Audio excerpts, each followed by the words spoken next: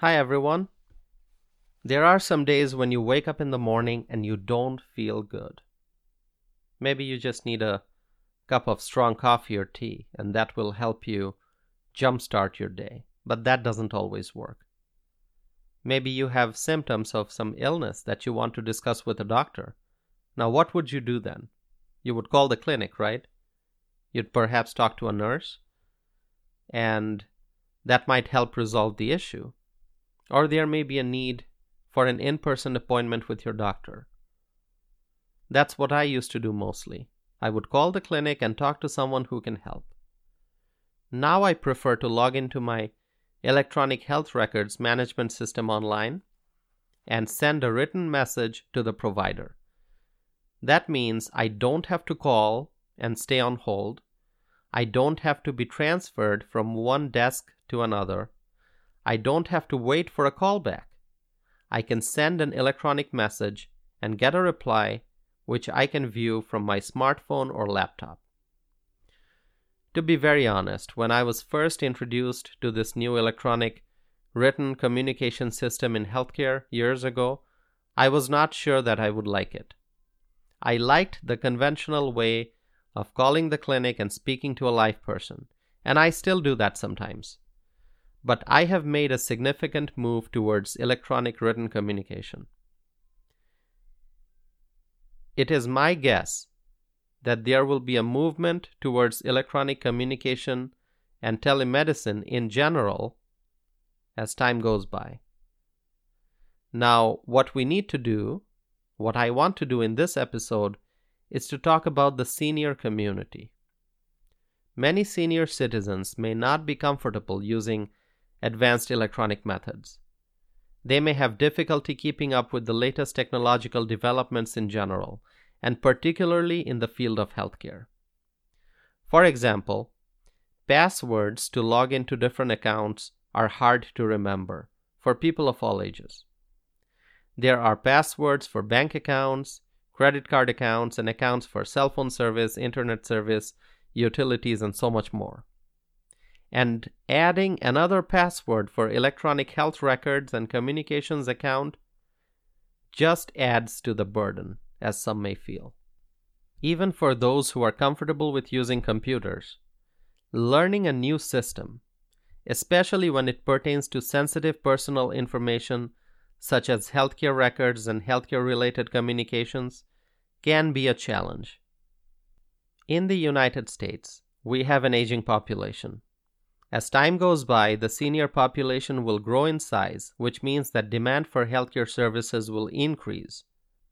And along with that, we can safely assume that the volume of communication pertaining to healthcare will grow as well.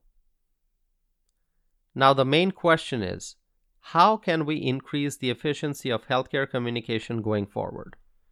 Resources are limited and must be used very efficiently. For a younger person, getting used to electronic communication to save time is an easy answer. But that may not be the same for a senior citizen. The world is changing all the time. Everything is in a state of flux.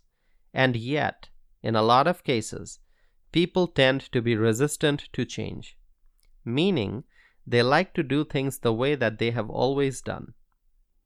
Our ability to learn new things, get used to new devices, and master new skills decreases over time. As we grow older, we may be less inclined to start doing something new. And that may be true in the case of electronic communication also. I think most people appreciate the fact that we can just call a healthcare provider, get connected to a nurse, and just explain what our issues are. And we can get advice, we can schedule a visit. And that's all great. But with the healthcare workforce stretched thin and demand for services going up, how do we make sure that we save time, cut down unnecessary steps in communication, and improve access to services and ensure great quality of care? A few months ago, I went to the doctor, and the doctor ran a list of tests for routine checkup. If this was few years ago, I would be calling the clinic afterwards to speak with someone and ask about my results. Now, I don't do that. I just get a notification in my email that I have test results that are available, and I can simply log into my electronic health records account and get the results.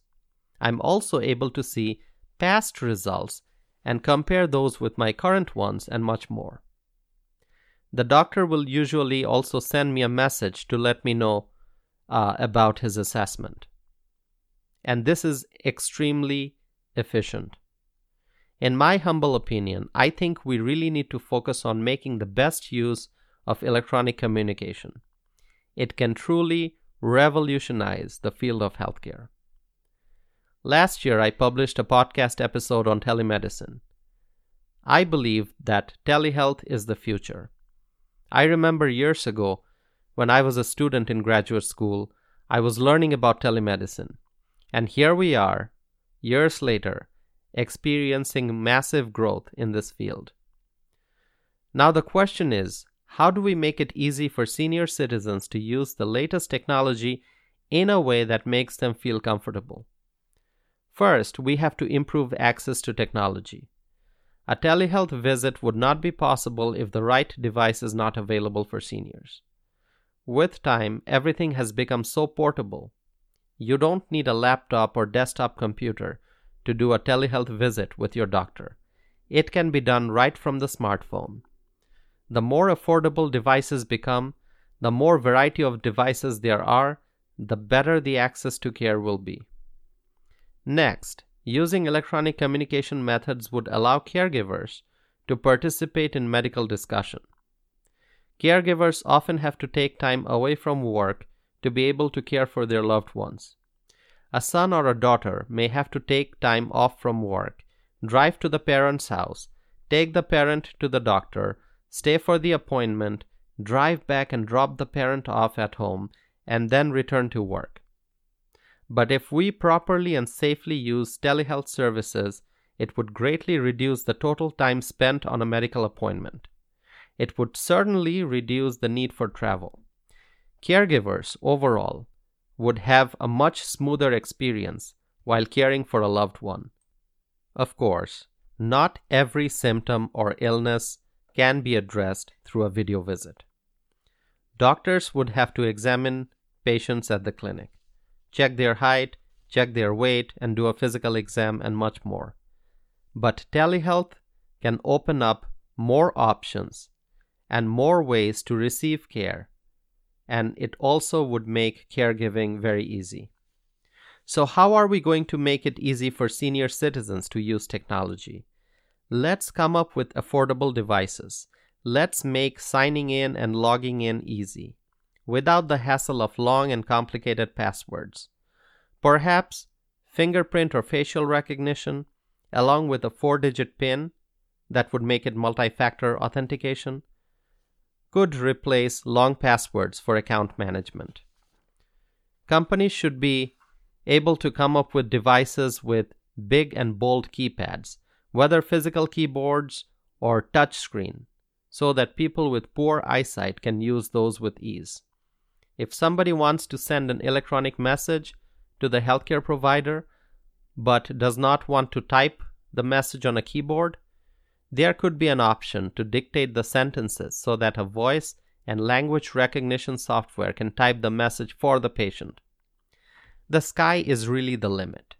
There are endless ways we can use technology to make people's lives easier, while increasing efficiency in communication between the patient and the doctor with regard to healthcare. I believe we have to, as a society, overcome barriers and be open to change. We have to try, we have to test, and we have to adopt new technology as long as they improve healthcare delivery. That's my message for today. Thank you for listening. Please let me know your comments, and I hope to be back again with another episode of Explore and Engage with Anand.